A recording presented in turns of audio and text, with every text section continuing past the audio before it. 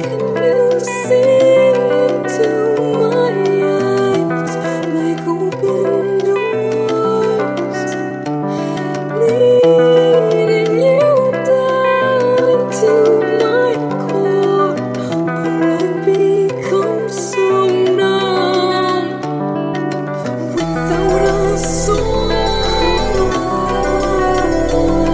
My spirit's sleeping somewhere cold until you find it there and lead it back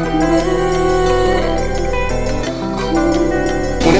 When it whirls, two little beautiful girls looking puzzled in a daze. I know it's confusing you, daddy's always on the move, mama's always on the news. I try to keep you sheltered from it, but somehow it seems the harder that I try to do that, the more it backfires on me. All the things growing up is daddy that he had to see. Daddy don't want you to see, but you see just as much as he did. We did not plan it to be this way, your mother and me, but things have got so bad between us. I don't see us ever being together ever again, like we used to be when we was teenagers. But then of course everything always happens for a reason. I guess it was never meant to be, but it's just something we have no control over, and that's what destiny is.